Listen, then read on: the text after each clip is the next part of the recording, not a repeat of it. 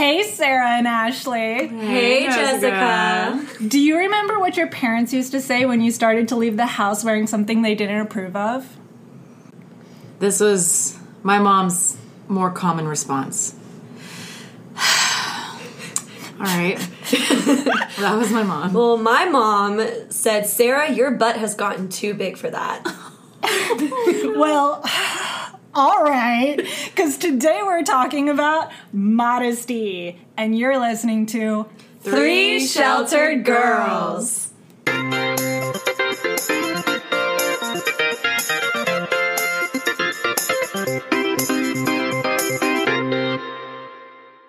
Okay, so to start this episode off, I wanted to start with a question, and that is, what does modesty mean to you? When you hear the word, what do you think of? Modest is hottest. I'm serious.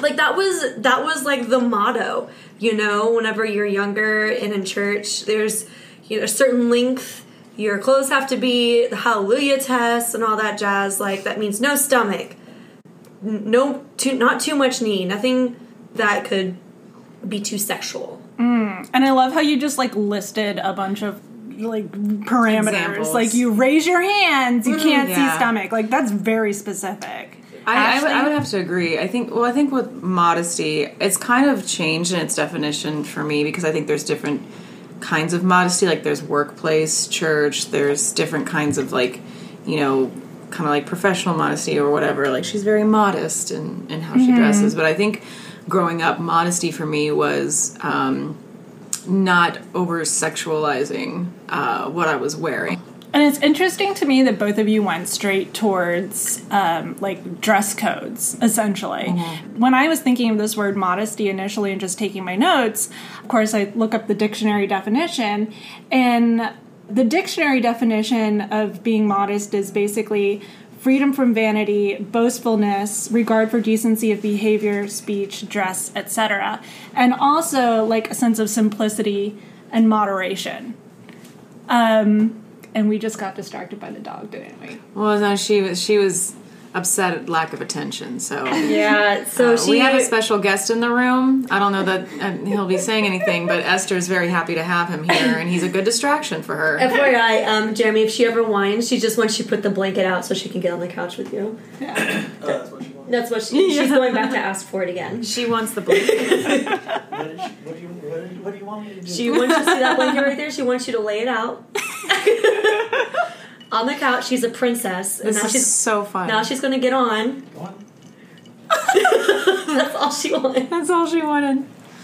So continue. Yeah, so there's this other definition of modesty referring to simplicity or moderation, which is much more in keeping with the etymology of the word. If we look back through history, that's kind of how the sense of this word modesty developed.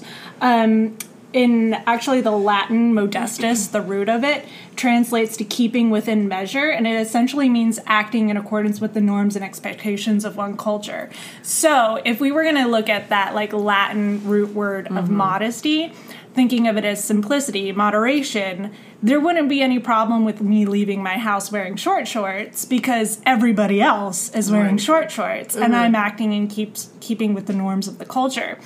But what's interesting about this word is as time went on, especially through around 1355, we start to see this word in etiquette books, which are, surprise, surprise, mostly directed at women. And from then on, yes. Shocking. No. I know, right? And we don't need to be controlled. Who thought that could control women? That's a ridiculous statement. That's such an odd concept to me. Yeah. And I mean, this makes perfect sense to me because 1355 people, give us a time. I know, right? Because I was actually thinking, I asked Jeremy in the car on the way over here. Jeremy's my husband, by the way, for those of you who are wondering. I asked him in the car if anyone had ever accused him of being immodest, and he was like, no, I don't think so. And I don't think I can ever remember anyone accusing a man of being immodest, except for maybe jokingly. That's a good point. I think the only time I've ever heard somebody call out a man for being immodest is if, he's super, super I think it's obviously coming from a place of insecurity, but if he's super, super attractive, like a ripped body and doesn't have a shirt on, and I do hear a lot of people, I'm serious, I hear a lot of people heckling him, like, you put a shirt on, so-and-so, or whatever, I do hear that sometimes, but I think that's more out of insecurity than actual sexual or social expectations of... Still not using the word immodest. Right. That's true, that's true. Because if we are talking the word modesty, it is primarily associated with women, is, I think, the point that you were making. And like I said, even, whenever you see men in short shorts, walking around, I don't think the word that somebody would think is immodest. Right. They might, like some, again, insecure people would say, oh, that's weird, but they still wouldn't use the word Or more immodest. likely, I think they would refer to it as gay or queer or homosexual. Yeah. But immodest still isn't in that phrase whenever it comes to men, regardless of what they're wearing. So, if we think about the word and the concept modesty in religions, usually that conversation is about regulating sexual interest and how modesty becomes this way of showing respect to each other and God. But again, most of the language regarding modesty in religious texts is also directed to women. And then I thought, well, let's take a look at what the Bible says about this. So interestingly, there's only 2 verses in the Bible that directly mention modesty, and they both say almost exactly the same thing, because they're both letters to the churches. In 1 Timothy 2:9, and this is the NLT version, which I forget what that stands for. New Living Translation. New Living Translation, thank you. It says, "And I want women to be modest in their appearance. They should wear decent and appropriate clothing and not draw attention to themselves by the way they fix their hair or by wearing gold or pearls or expensive clothing." And this, reading this verse and then having looked up the history of the word and knowing that around this time, the Romans were using modestus, right, to refer to keeping in, like, the sense of your culture, keeping within the norms and the expectations of your culture. I think there's a really good chance that what's being said here is not, like, cover up your clavicle, but that's exactly what I just read. Right, yeah. Unless, and this is probably the case, covering up the clavicle was the norm of the culture, but it's saying to, like, dress in keeping with your station, dress in keeping with the norms of your culture. It doesn't say anything as far as boobs or butt. No, it has nothing to do with looks as far as body. It doesn't even mention by way of fixing their hair. Like, it says by fixing their hair, wearing gold or pearls, or expensive right? clothing. It doesn't say by covering up skin. Right. It doesn't say by covering up body parts. It just... And this is like, by not don't boast about how much money you have, is that's what I kind read of it. there. Is, like, don't boast about yourself. Don't be vain on what you have. That's how I read it. But I don't know, Sarah, did you have a different opinion? Because I don't see anything about, like, specifically... And that's true. I don't see, and I'm going to kind of play devil's advocate here. Granted, I don't see anything about, like, the amount of skin you should show. But at the same time, like, maybe it was just, like, a given. Like, maybe that just wasn't the problem back then. Like, nobody ever showed skin or whatever. It's just assumed. And then, but women, like, wore gold or pearls or whatever. And they're just like, that's tacky or something. I don't know. I just, I don't know the context very well for this particular verse to say, like, what they mean by it or if that's something... Well, and let me dig a little deeper here, because it turns out, and I actually sent a text message to Sarah joking about this, about how I think I might have been a pastor in a different life, because my rhetorical training in terms of, like, looking at, like, the root, like, history of these words, its etymology, and then doing kind of like textual comparison really paid off here. And I went down a crazy rabbit hole for this. So let me just tell you what I found. So modesty in this passage comes from the Greek word, I'm probably going to butcher this, eidos, which biblical translators tend to translate to with a sense of shame, but shame in this translation is sort of misleading, because Aristotle defined this word as the middle ground between vanity and cowardice. He essentially describes it as the virtue of acting within an awareness of one's limitations, not shame or embarrassment. And this comes from a fairly well-known classical language scholar named Douglas L. Cairns.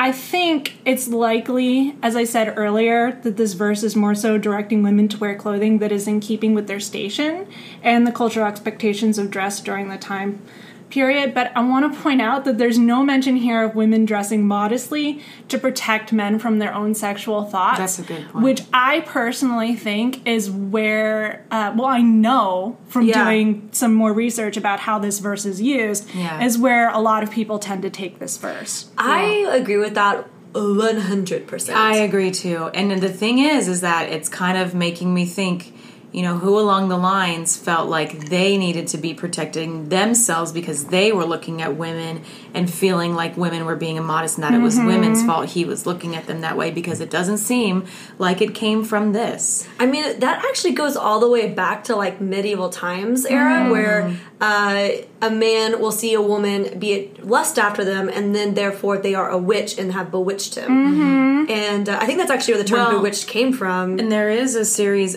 with David's, I think, like his sons and daughters. There was Tamar, and I don't remember the brother's name, but Tamar was someone's sister was raped by her half brother. Yeah. And after he raped her, he looked at her with disgust and kicked her out and got mad at her. So it even does technically go back to biblical times, but in that story, Tamar's completely innocent of what happened. He it fully puts the blame on the man in that scenario, still in the Bible. So you even saying going back to medieval times, it seems like it goes back further, because the second that he got what he wanted, she was disgusting in his mind, and he blamed her for what he did. Oh yeah, for sure. I mean, I forget his name, but yeah, I know who you're talking about. But you're right. There's a lot of examples. It's just people.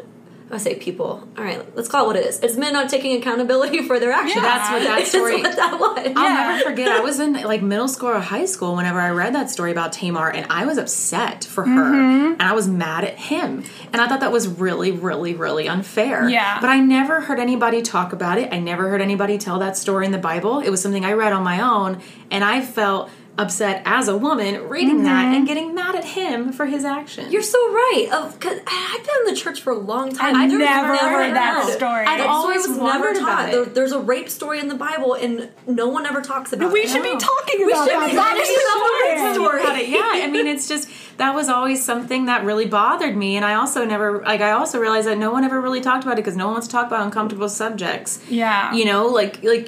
And so that was something, but even in that case, in the Bible, it shows where a man, sought after a woman, got what he wanted, then she was disgusting because she caused it, right? And And along this lines, because I have some more just quotes and stuff from different articles, I just was reading about this and getting progressively angrier. So you just made the point, and sorry, I'll let you finish. I think you just made the point that it wasn't directly from the Bible that women had to, were having to cover up or change their clothing for sexual reasons. Right. It was just, dress what's appropriate for the time and the culture you're in. But people have taken that as, as people have taken many concepts from the Bible to support their own gains. It was just, let's figure out a way to take this out of context, and therefore, it's going to be women's responsibility. And I would imagine that where this starts to happen is in the late medieval period, when we see these etiquette manuals coming from French society, which are primarily written by men about how women should dress and comport themselves in society. And I think, given that etiquette and the church were so closely aligned together during that time period, the two kind of be confused in how we interpret the Bible. So these are some articles that I found from Focus on the Family's website. They're kind of like blog posts. Many of the articles, like How Dads Teach Daughters About Modesty, are parenting advice columns directed toward fathers, not mothers. I found that interesting. In one article, Modesty and Clothing Battles Between Parents and Teens, that's the title, there's a paragraph at the end addressed to single mothers that assumes they'll need extra help and directs them to talk to other moms of teens dealing with similar issues, the pastor, church leader, or professional counselor. And it advises dads to regularly remind their daughters that they are beautiful, before going on to say, you are also in the position to say, you know, I was a teenage boy myself once, and I'm I know that guys look at girls differently than girls look at guys. I'm uncomfortable. that I'm uncomfortable. phrase. You can easily attract a guy's attention by dressing provocatively, but I can assure you that it won't be the kind of attention you want. Hold on, first of No, all, it is not at exactly all. the kind of attention I want. Okay? If you want that attention, You think I can don't get- want guys that think I'm attractive? Like, But what? also, in keeping, they're saying literally, if you cover head to toe, no guy will think of you sexually, and that is wrong. And that is also That wrong. is straight Not at all. up So wrong. not true. That is 100% wrong, as we have seen. You know, like I think there was like one time, there was an article I read a long time ago about somebody found on either Twitter or Reddit or somewhere about guys speculating what a woman's boob size was just as she was wearing a pretty baggy shirt. And there was like a contest to see who could be right about her boob size. Like, oh, is she a 38C? And is she a 36, B, whatever have you? Or like, a double D? And I was just like, I think that proves the point. It doesn't matter what you wear. Guys are going to think what They're they going to think. leave it up to the imagination. Yeah, because then that makes it more exciting for them, too, if they leave it up to their own imagination. Mm-hmm. Yeah. Because, if you're wearing something with cleavage, it's like, okay, well, imagination's gone, it's there. But if they have that, guys still want to have that kind of imagination. But and picture it. I hate that it puts the responsibility on women Yeah. to be responsible for how men respond to you, because we can, that's just not fair. And another part from the same article, Get into it. it says when a girl goes, basically you can point out to your daughter, when a girl goes by in an outfit that's obviously intended to titillate, you can say, do you really want to be that person?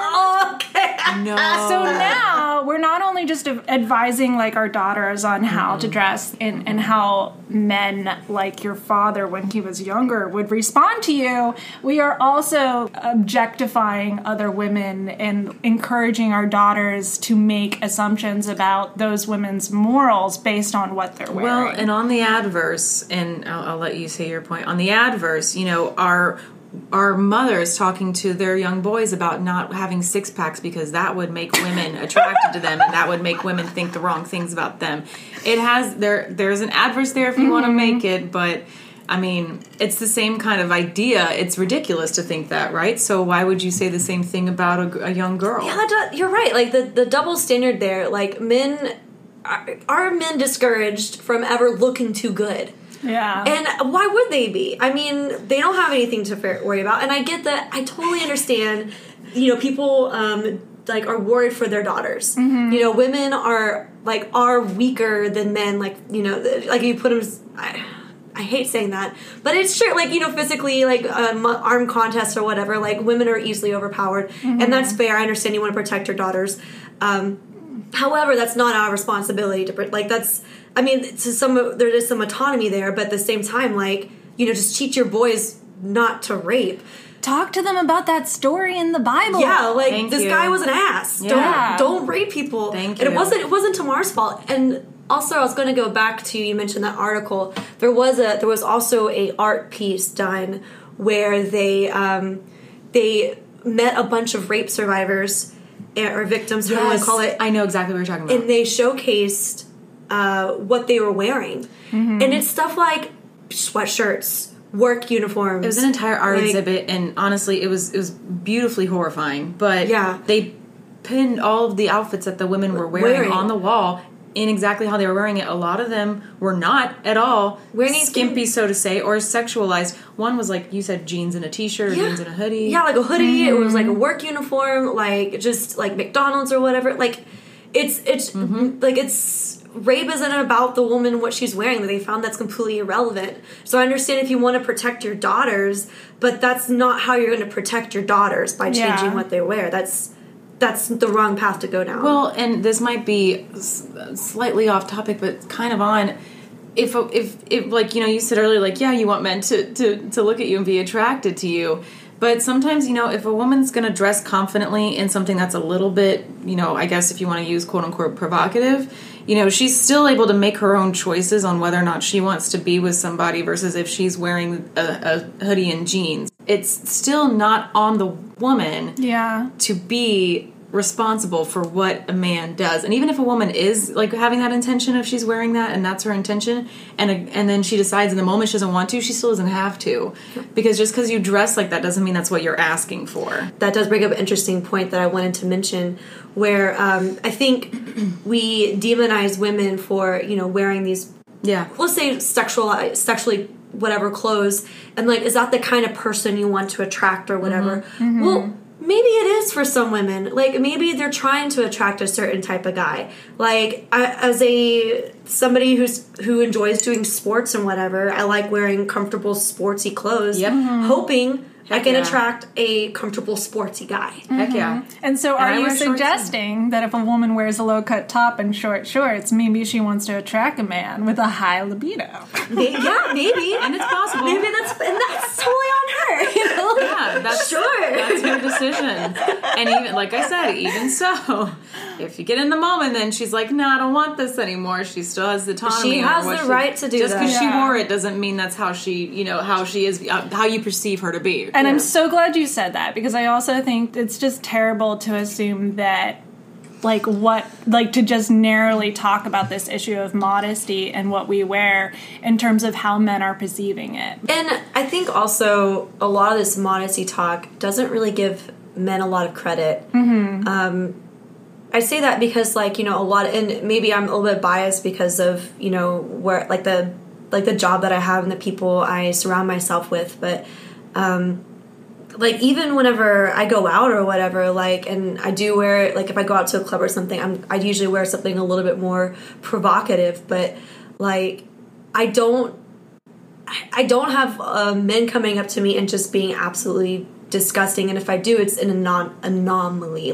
I really don't think men judge me that much by what I wear, especially once they get to know me. I don't think they look at me and be like, she is only her boobs. That's a great summation of that, because all of this talk has absolutely nothing to do with personality of the woman that they're being discussed with, right? So that also does say, with focus on the family, saying how dads teach their daughters about modesty. It's well, does the dad not trust the daughter to make decisions for herself? Does the dad really think that she's got the personality where she's just going to go around sleeping with anybody because of what she wears?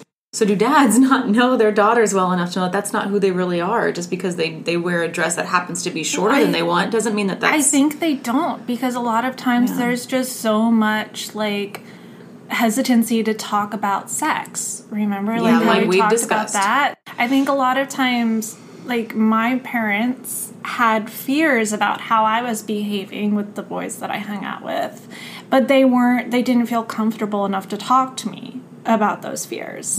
And then they come out in these kind of suggested parenting meetings that they're reading about, where they're like, oh yeah, this is a way for me to talk to my daughter about her sexual behavior in a way that the church is telling me to do, so I feel better doing this. Let me transition here to sharing some stories. I'm sure you thought about some personal stories regarding modesty. So let me ask you this. As much as you're comfortable sharing, and whoever wants to start off, Sarah or Ashley, tell us a story about modesty from your childhood. Okay. I've got kind of a two-parter here. Go for it. So I'm going to give a little bit of context as to the way that I dressed growing up. It can be described as one word: lazy. I'm not laughing because I'm oh, she's already telling my story. Well, I think Go ahead. So my I wore whatever appeared in my closet, and sometimes that was my brother's clothes by mistake. Sometimes it was my sister's clothes on purpose. Sometimes it was my cousin's third-year hand-me-downs. I did not care. As long as it didn't have a hole, and sometimes it did have a hole in it, I would wear it. So now you have a little bit of context as to the way that young Sarah and current Sarah used to dress. So I didn't really have a lot of problems being immodest or whatever. Yeah. At least from my parents' side, kind of going back to the intro where I mentioned that I didn't feel a need to deviate that much. All that to say, I did have a scenario once where I went to church and I had this skirt. It was a white skirt. I thought it was just so pretty. I feel like I know where this is going. And I loved that skirt. However, as I mentioned at the intro of this podcast, one day my butt got too big. You know? No. So I wore, well, I didn't know. I was just going to wear what I've always worn for the last 5 years or whatever because I don't understand how to change my wardrobe. So I go to church wearing this white skirt, and my mom pulls me aside and she goes, Sarah, you can't wear that skirt anymore. And I said, why? And she said, Pastor is looking at you. What? My pastor, the pastor of the church, was checking out my ass. I had to have been like Yikes. 14 or 15 years old. Yikes. And it was but she wasn't, the worst part about that story is like that pastor was old, like 55, like old to me then. It's like 55. You can't say that To me, as 15-year-old, that was old to me. Like, he was old, and he pastored the church, and then also communicated to me that this was my response. This was my fault. Yeah. For going out wearing a skirt. And the funny thing is, I still own that skirt. Like, and I wore it out to a club, and I didn't think it was too short. I think it looked great. In that scenario, it sounds like your mom was trying to Protect me. you. I know that's where it came from. And I definitely am not trying to demonize what she said or the response to it. But the point, like, that was, like, Was one she of my... worried, or? I don't know. That it was like a quick confrontation telling me I shouldn't wear that skirt anymore. And I didn't. Okay. Until, I got into my 20s. And then I was like, well, if it was too sexy for church, it's perfect for a bar. That's funny. I love that you kept the skirt. I did keep the skirt.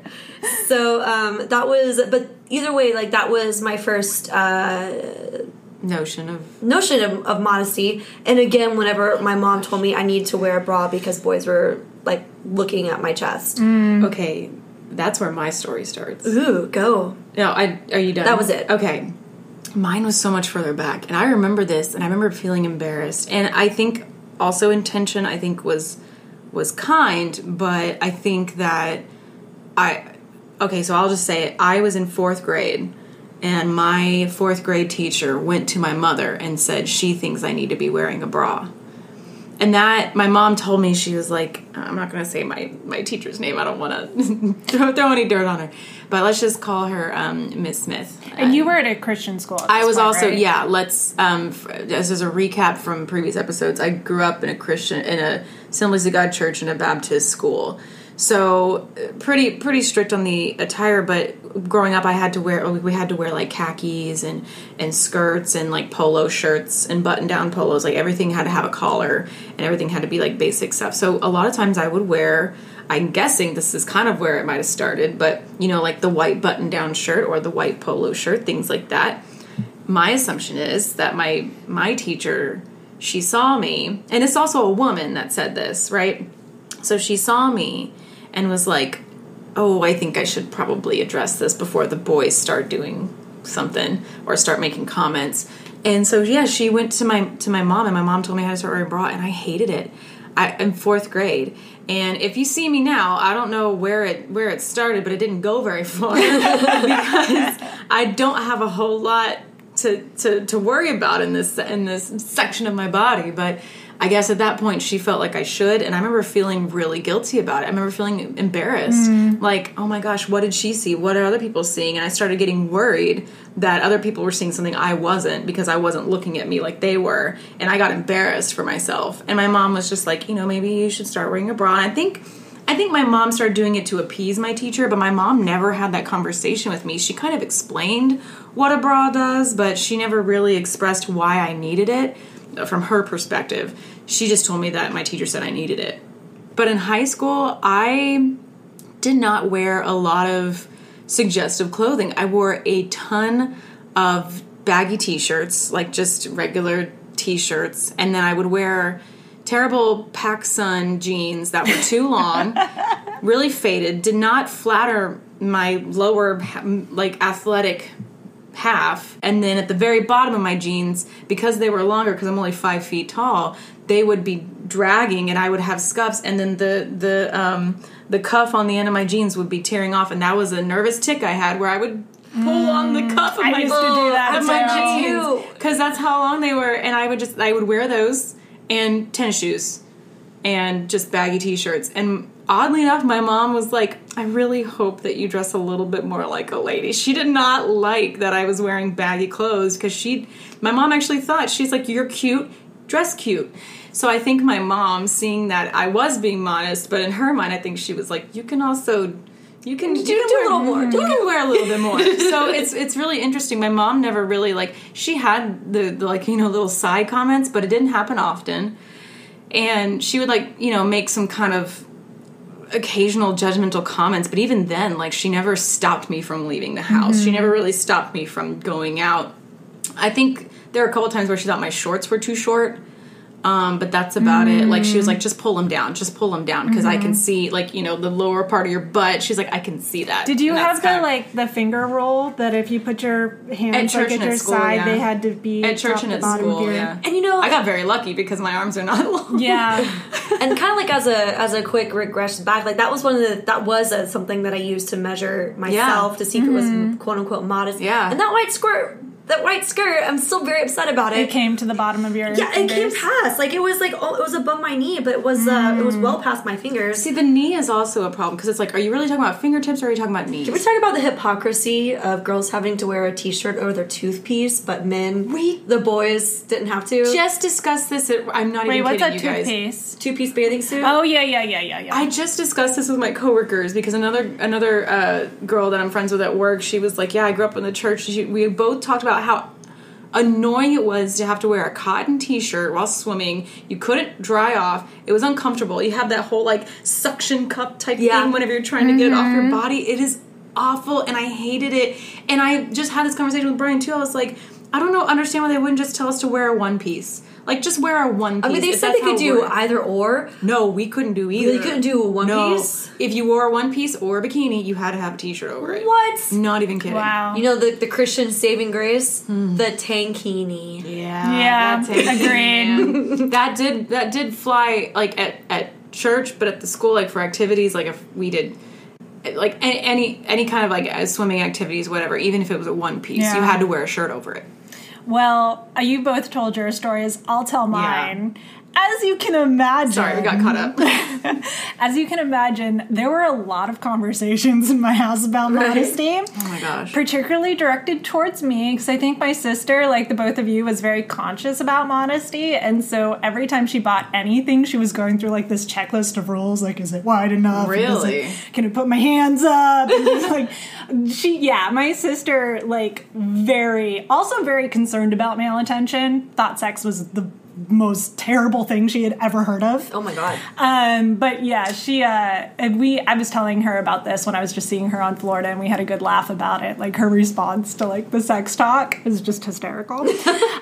So anyway, she was very modest, and I was 5 years younger, and so my parents were constantly comparing my wardrobe choices to hers, which, just made it even more obvious when my shorts were just a little too short, or the strap on my shirt was just a little too thin. So, I mean, I got sick of hearing about it pretty quickly, and I was like, the more you talk about it, the less you make me want to actually do what you're telling me to do. And you're a little bit taller, so, like, the fingertip length thing for you probably was a rough go. It was tough. Yeah. And I have long arms too, which makes it even harder. I'd be like raising my shoulders as I'm but then they would make you drop them, right? Because yeah. that's what we had. They're like, nope, drop your shoulders, and it's like, they're like, I know. It's like, you figured out my trick. Yeah. Anyway, look at this giraffe neck on my sides, and I'm trying to, adjust my shoulders, and they're like, nope, drop your shoulders. I'm like, tight. It was constant through my childhood, and just to show how constant and how, like, far back it went, I told Sarah this story before, but I'll tell you now, Ashley, and everyone else listening.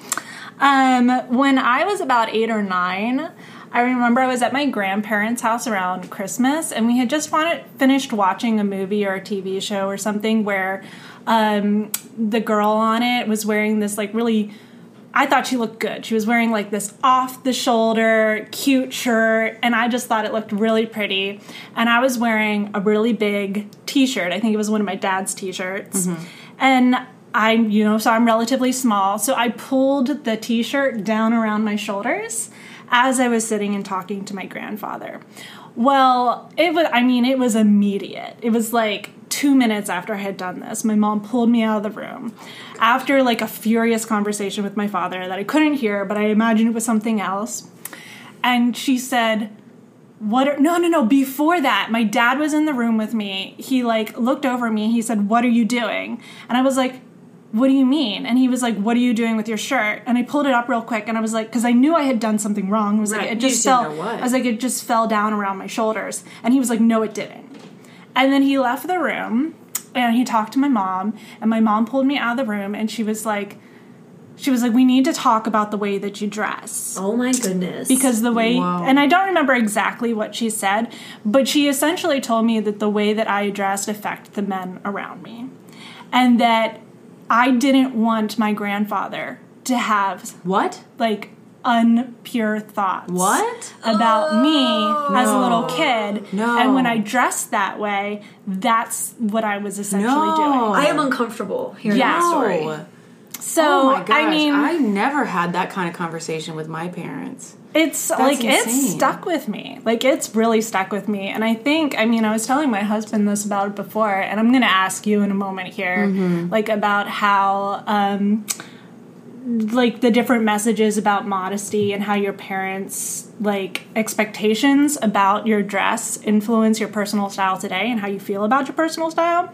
But for me, it is really hard for me to wear short skirts or low-cut shirts, or even, like if a Christmas dress, if I'm worried that if I lean forward, you might see too much cleavage. Like, there's a constant running narrative in my head telling me that I am asking men to think impure thoughts about me. So it's like, it's bad. I'll just put it out there. Yeah, I'm still processing what you just said, because that's crazy. I don't remember ever really having that conversation with my mom. My mom was pretty, like, she gave me the reins to kind of dress how I wanted. And like I said, whenever I dressed too tomboyish, she's like, "You're cute, so dress cute." Like, she wanted me to have some style. She wanted me to dress cuter. I do think that she kept the whole fingertip length and stuff, because I didn't always wear that. But whenever it came to going to, summer camps and stuff through my church, she was like, "Yeah, we need to get you stuff so that they can be okay with it." But even then, like, she never put the blame on me or on anybody else. She's just like, "Well, this is what they want for their camp, so we're going to have to get you some stuff for it." But she never made me feel like I had to wear that all the time. Like, I had to be like that all the time. She would just say, like, be careful of, what you're wearing, make sure that, it's not overly done. But I would wear, like, V-neck t-shirts, and she wouldn't say anything about that. Like, I think she knew that I wasn't going to be what the world projected me to be, and what the world thinks I should be responsible for. My mom's always been very encouraging with it, which I think I'm very lucky with, because she has a very nice style. My mom's a great dresser. Sarah, you've seen, like, she dresses so cute, and so, I think that I got a lot of that from her, and I like the idea that I can go shopping with my mom and stuff, and I never had that, so I feel very blessed that I had that relationship with her. It's something that we kind of connect on. Yeah. Yeah, it's fashion. So. I'm so happy to hear that. Like, that makes me, like, I love hearing every time you're like, "No, that was not my experience in the church." And I'm like, okay, I should not generalize my experience. No, but your experience is your experience, Yeah. and we grew up completely different. And even at my church, like, my school was one thing, because it was, a Baptist school, they were a lot more strict. But at my church, like, I remember, if we did, like, youth events or something, sometimes I would wear shorts and nobody would say anything. The school was a whole different thing, because it was a private school, so, like, they tried to have some kind of structure. But at church and at home, like, it wasn't really, I don't recall having a whole lot of pressure to change my wardrobe. Yeah, I think that was my kind of experience with my parents as far as influence. Go for it.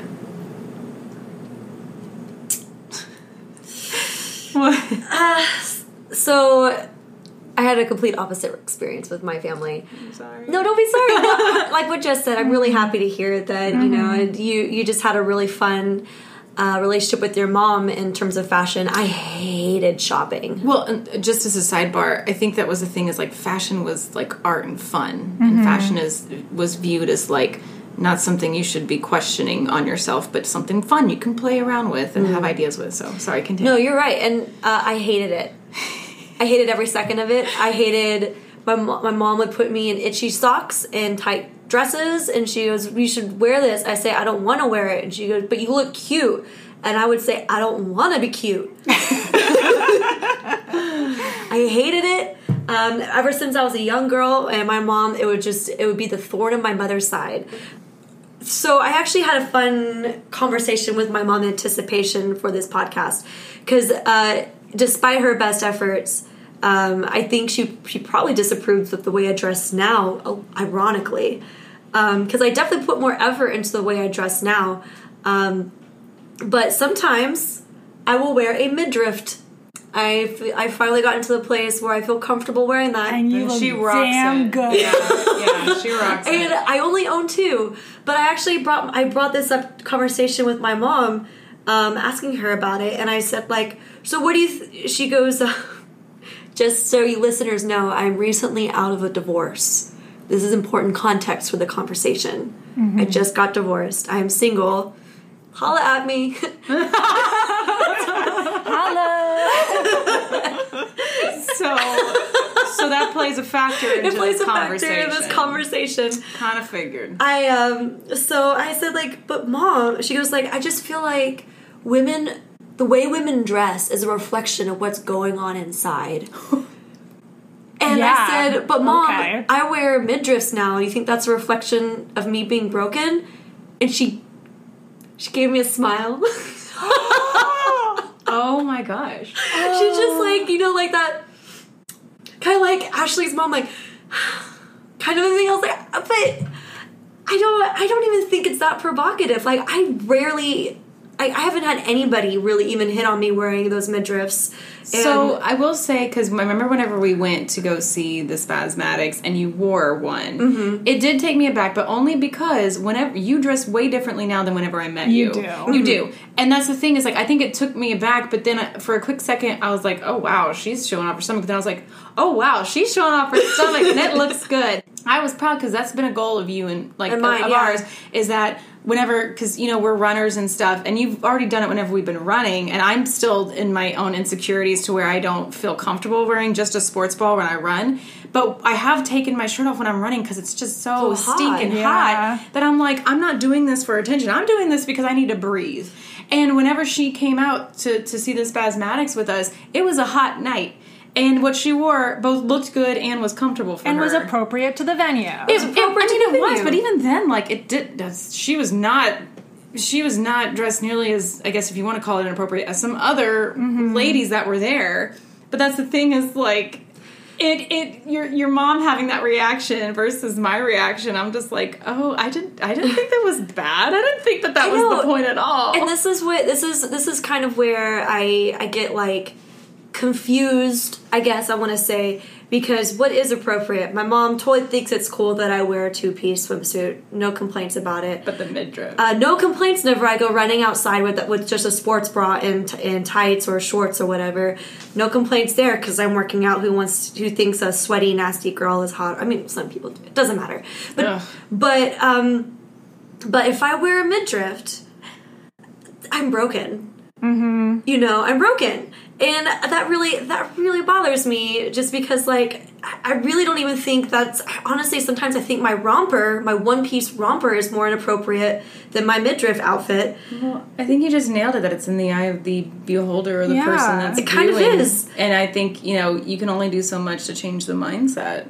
Well, and let's unpack this for a moment. Like, she's assuming that what you are wearing is an outward manifestation of brokenness inside. What does that mean? Right. So what does this mean? And she is now she is comparing the rest of your actions throughout your life to her own kind of system of rules and understanding and expectations of what good people do. And I guess I was expecting, it's funny, I was expecting to some degree when I first wore a midriff that, this is it. Like, this is what everyone taught me against. Like, all the bad things are going to start happening if I go out wearing a midriff.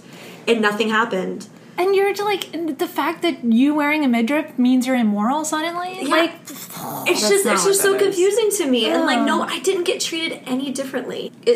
I've probably gotten more comments wearing clothes or whenever I'm running or walking outside from like non-sexy clothes than I have like wearing a sports bra while running. And honestly, I've been wearing a sports bra, just a sports bra while running for well over like at least a year now, if not more. Yeah.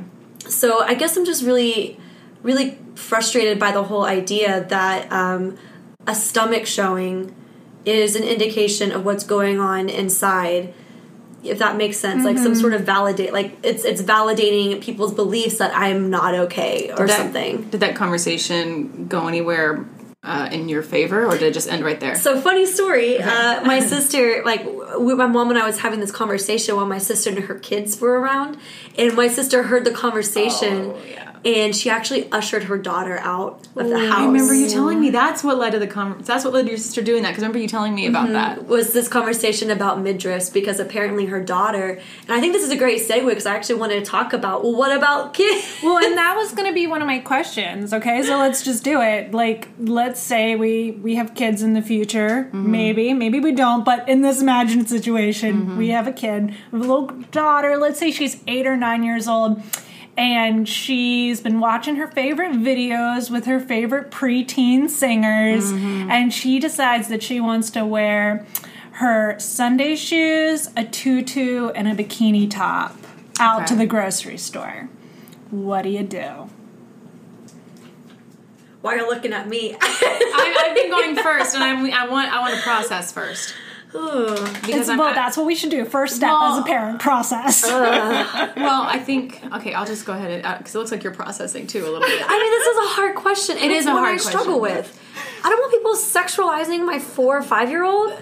And I think that she mentioned a little bit older, but older or younger doesn't matter, but I think my mind goes back to what you said in keeping with the station. Yeah. So I'm like, if nobody else is wearing a bikini top to the grocery store, I'm like, well then you don't wear a bikini top to the grocery store. But I wouldn't do it because like somebody's gonna look at you and think wrong things, or like think that I'm a bad parent. I more so gravitated toward the station comment from earlier. Is like, well, people just don't typically wear swimsuits or bikini tops into the grocery store anyway. So that's just not something that, I would say you wear to the grocery store. But as far as in general, I feel like if I took her to a park in the middle of the Texas summer, I would be fine with it because if it's comfortable for her. Really? I feel like it wouldn't be if she's not wearing it for attention, but she's wearing it because she thinks it looks cute on her and she's having fun with it. Okay, so I'm going to throw a curveball at you. Go for it. Do it, Sarah. Because I've actually heard this being a really common thing, like elementary school, middle school. What if your kid decided that she just wanted to be a cat? Oh, yeah. I think we've had this conversation before a long time ago. Like we have left modesty and we have now gone to a totally different topic. It's very applicable because it's granted it's not. I think it's still it's outlandish. But like Sexy Cat maybe, where she always wears like a ribbon with a bell around her neck. Oh, I see what you mean. With like cat ears and she has like the fur paws on. And it's kind of like fetishized. It's kind of fetishized. Yeah. So like it's clearly a fetishizable. I don't know what the word there is. Outfit. Yeah. But she just identifies that way. Like that's just what that is what she wants to be. That's the person she wants to be. Thoughts? I think that's different on like being versus I just want to wear this. Yeah, but like, So I but think- even so, like, but what? I think it's still really hard for me to untangle like the advice I would give other women about how they dress from thinking about how men are going to see them. And that, like, the fact that is so hard for me to untangle makes this a really difficult question for me. Yeah. Because on one level, I think that it's all that and I hate to even say this because I'm not even sure I agree with it as I say it, but like how we dress and how we comport ourselves is, as a woman, a way of taking some control over how people see us. And I have to find a way. I think if that is how I'm going to approach it, like I need to find a way to talk to my daughter someday about how by thinking carefully about how people are going to perceive her, that's a tool where she's exercising control over how people see her. Well, and you just made an important point. You having that conversation. Yeah. Not like what the articles you saw with dads having the conversation. Right. And that's where the importance steps in. Yeah, and the first thing I have to say is if any, like, throughout your life, people are going to look at you this way no matter what you do. Mm-hmm. And that's on them. Mm-hmm. That is not on you. Yeah. But you need to know that. And, like, you need to be conscious of that as you decide to dress. But again, as I say that, it's like, I don't know that I like the ideal world. My daughter would not have to be conscious about this. I mean, let's say for a second, she's not. Yeah. So what? Like, why do girls need to be aware that men are thinking of them like this? Like, what difference is it going to make for us? Is it our goal to make men not think of us sexually? Is that our end game? That's here? a whole other topic where I think dads need to take that handle. I mean, with their boys, but that's a whole other topic to me. See, I personally, like, I think, and maybe this was because I just was so out of touch with it for so long, but I legitimately thought that I wasn't sexualized ever. I'm serious. Like, I can see that because I think there were a lot of points where I felt that way. Yeah, and like and if they did, I didn't know about it. Yeah. And I don't really think it would have changed how I acted one way or another. I was really awkward socially. I was a weirdo. Like, I'm serious. I used to pretend that to go underneath my desk, it was underwater, so I'd hold my breath going. I was that kid. That's adorable. Yeah. Thank you. But see, I also think that I was the same way because, like I said, I wore a lot of T-shirts and like roughed up jeans and tennis shoes, and I didn't think that guys were seeing me sexually. I thought they were seeing me because they thought I had a fun personality because I have I wasn't shy around a lot of guys. I assumed they liked me because I laughed at everything. Yeah, that too. Yeah. So So I get that part. So I guess this is kind of where I want to take that question.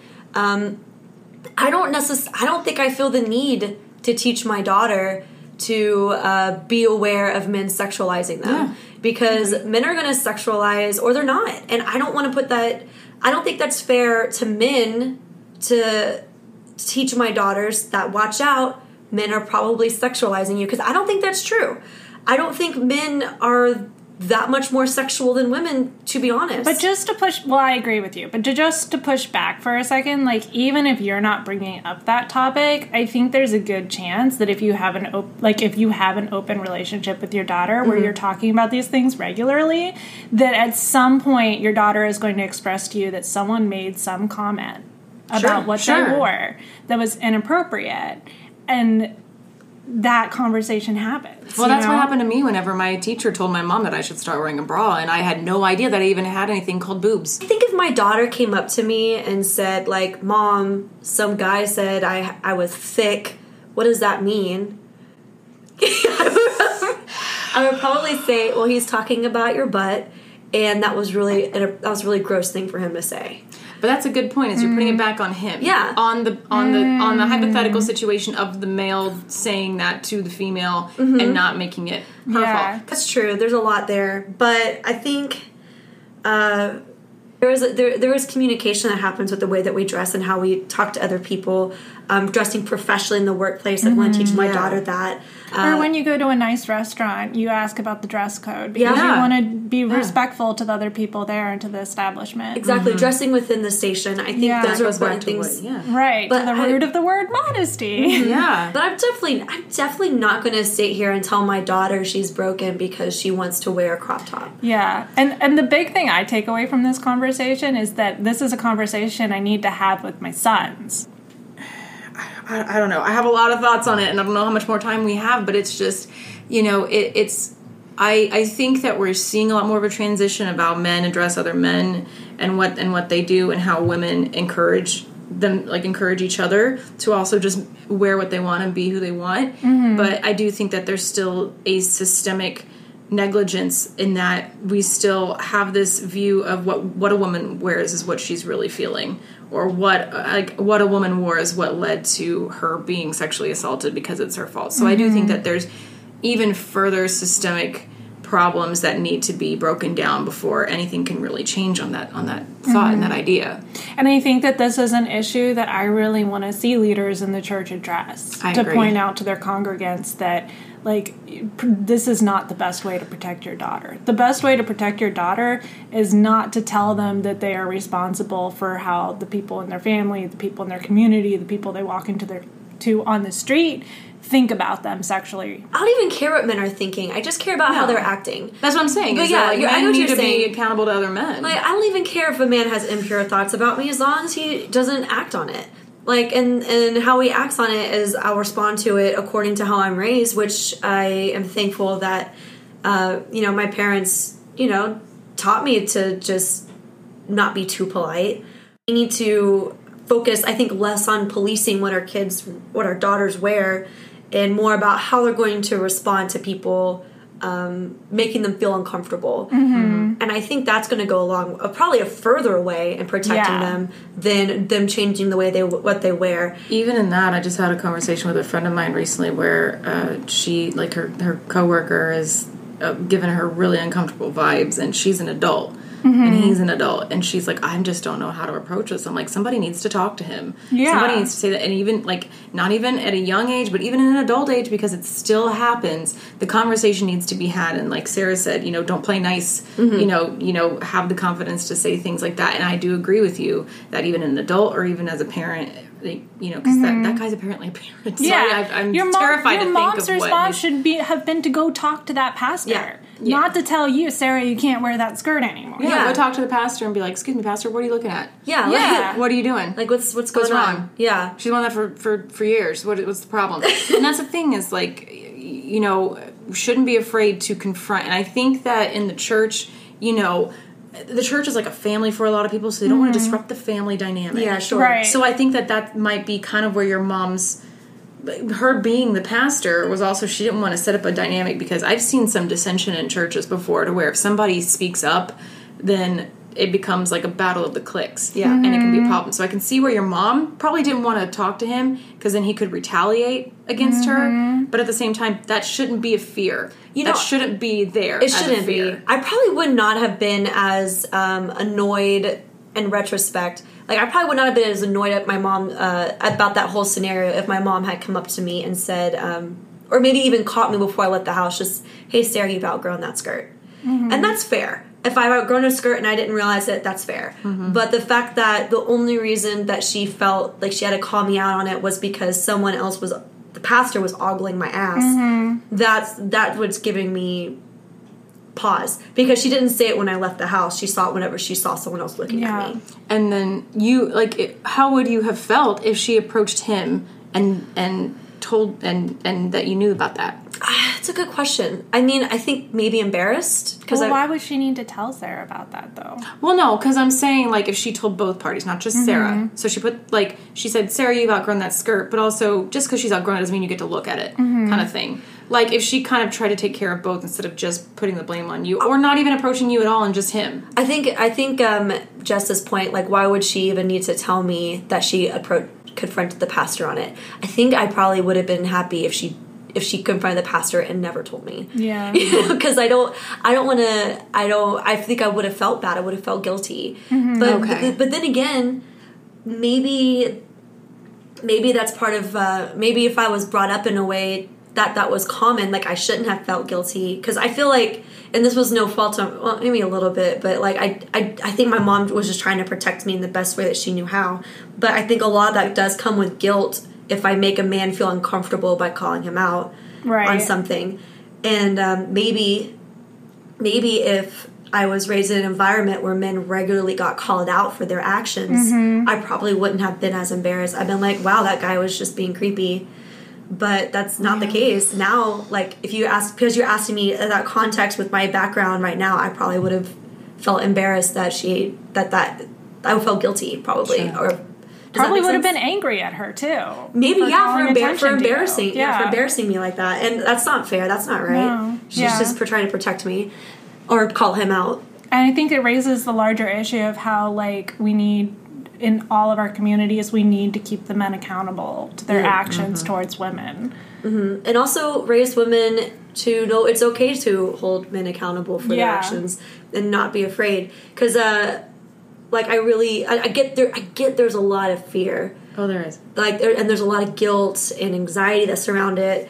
But I don't think there has to be. I think we're not giving men enough credit to learn from their mistakes or whatever. Like, just giving them the opportunity to be like, oh man, you're right, I shouldn't have done that or whatever. Like, I really think we're just taking that power away from both men and women to just be better people for one another. And I agree. I mean, I'm thinking of one scenario where one time we were in Austin with some friends, and my friend and I were going up to the bar to grab a drink, and this guy came up behind us, and he put both his hands, one on my back, one on my friend's back. And we were just like, what in the world is happening? And I was trying to just like talk him and put him away. My husband comes right up, gets in between him and me and my friends, and he goes, hey man, how's it going? Hey, this is my wife and she has a boyfriend. Like my husband just straight up put the man down, and because I think he saw what was happening. And at first I was a little bit embarrassed because I didn't want the guy to retaliate to Bri.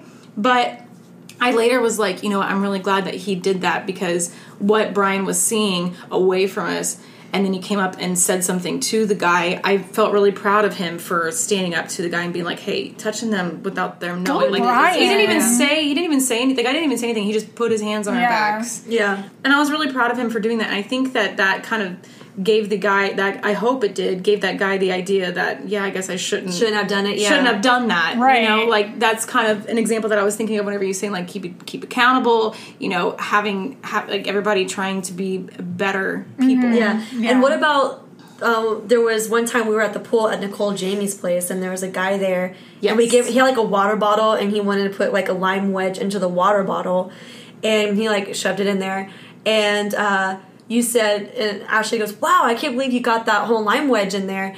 And he goes, I'm used to shoving big things into small places. Oh, and gosh. Nicole Jamie, she's goes, like, that's gross. Yeah. Just That's straight gross. up, eye contact, that's gross. Yeah. Oh, yeah. And I was, honestly, like, And Ashley he did not I- say a word to her, Nicole, after I that. laughed, and I laughed uncomfortably. I don't think I heard it. I heard it, and I laughed think I had uncomfortably, caught but Nicole Jamie, she was not amused. That's gross. And I actually thought in that moment, like, I admire her, because it was a gross comment. It was gross. I don't think I even heard him say that. I heard him say I don't that. think I heard him, because I was in the middle of, like, trying to settle Yeah. myself into my chair and stuff. But these are just examples of not cowering down and being like, oh, I don't want to cause problems or say anything wrong, so I'm just gonna say something. If Yeah. it's gross to touch me and my friend's back at the bar, and it's gross to make those comments, then, you know, I think working as a society and to be bettering ourselves, like Sarah said, to say things whenever you know something's Speak not up for okay. yourself, and then back up the person that speaks up. Yeah, Like, exactly. I think that is good. Yeah. Good rules to follow, and good advice to give my daughter someday. Speak up for yourself. Yeah. And ask the people around you to support you when you speak Yeah, up. if guys happen to be looking at you because of what you're wearing, it's like, hey, stop it. Stop looking at me. Yeah. You know, saying something. Stop it. Like I told Jess when we were on our break, I was like, the guy that slowed down, and I almost like said something, but I was like, I'm already running. It's not gonna be pointless. But if I did, I would have said something to call him out. I really, really wanted to. And, like, you know, give the finger or something like that, to be like, stop being gross or something like that. Just something to make it known that if you don't think I'm going to retaliate, well, you're wrong, because I'm going to say something because you're being gross or you're being inappropriate.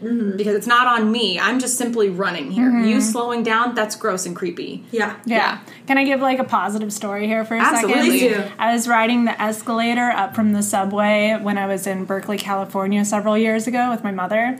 And this guy standing behind me squeezed my butt. What? Just squeezed my butt. I turned around and I looked at him and I said, what makes you think really loud so that the other people packed around us could hear us? What makes you think that it is okay to squeeze my butt when you don't know me? And the rest of the people turned around and looked at him and were like, Yeah. Dude, Put him on the not spot. cool. Put him on the spot. Yeah. That is a great story. That's great. And I love that's that. exactly what, I think men should be doing to other men, women should do to men if they make them feel uncomfortable. Mm-hmm. Anything like that is like Sarah said, there are good men and good people in this world. That's the kind of example where when you said it, other people followed and turned on him too. And I hope that guy thought twice about the next time I hope he was mortified. I hope he was by that embarrassed. I experience. hope he felt ashamed. I hope he felt all kinds of guilt and knows to never ever do that again. I hope he's never done that again to anybody else. Me too. But that's the thing is the fact that you not only stood up for yourself, but that you weren't alone. Mm-hmm. Like you just said, like everybody kind of coming around and getting each other's back. So Yeah, I agree. I think that's key. but that's the thing is like I'm sure what you were wearing was no part. It had nothing to do with what he would have done it anyway. Even if you were probably like wearing jeans, wearing some. I think it was like jeans and a sweatshirt. Yeah. Like it didn't. Yeah. Had nothing to do with what you were wearing or even what you were doing. Like I doubt that you were being provocative or whatever. It's just You're on an escalator. Who's provocative on an escalator I mean I'm provocative at all times. with that crop? Yes. I just mean like obviously look at me right now. We're all provocative all the time. Thank because you. We We're can't just- help it. We were born too that way. Damn hot. Yeah. Anyway, I think this is a good place to end it. Yeah, so. it's been good. Yeah. This has been a fun conversation. I know we were all looking forward to it. It's been really good. I'm so glad that we got together, and I'm so glad that you, Ashley, like kind of fought past your little like sniffles this morning I'm and feeling decided better. to come anyway. Yeah, me too. I'm feeling better. really, really happy about that. This was Yeah. a fantastic conversation. Guys, a pitch for Benadryl. It works. A pitch for it. Future sponsor Benadryl. Benadryl, are you listening? Yeah. I was trying to do the background music while you were pitching Benadryl. Oh, Benadryl. For when you run out of allergy pills and you just need something to work super damn quick. Benadryl. And yeah. All right. Well, this has been a great conversation. I want to thank all of our fabulous listeners for listening. Don't forget to rate us. That's very important. And we also want to hear from you if you have comments or questions, things you want to share from your past, things we didn't get to talk about, but you were hoping we maybe address in the future. We have a Gmail address because we're high class like that. Send us an email at 3shelteredgirls@gmail.com. That's all spelled out, 3shelteredgirls@gmail.com. And goodbye. Bye-bye. Bye, everyone.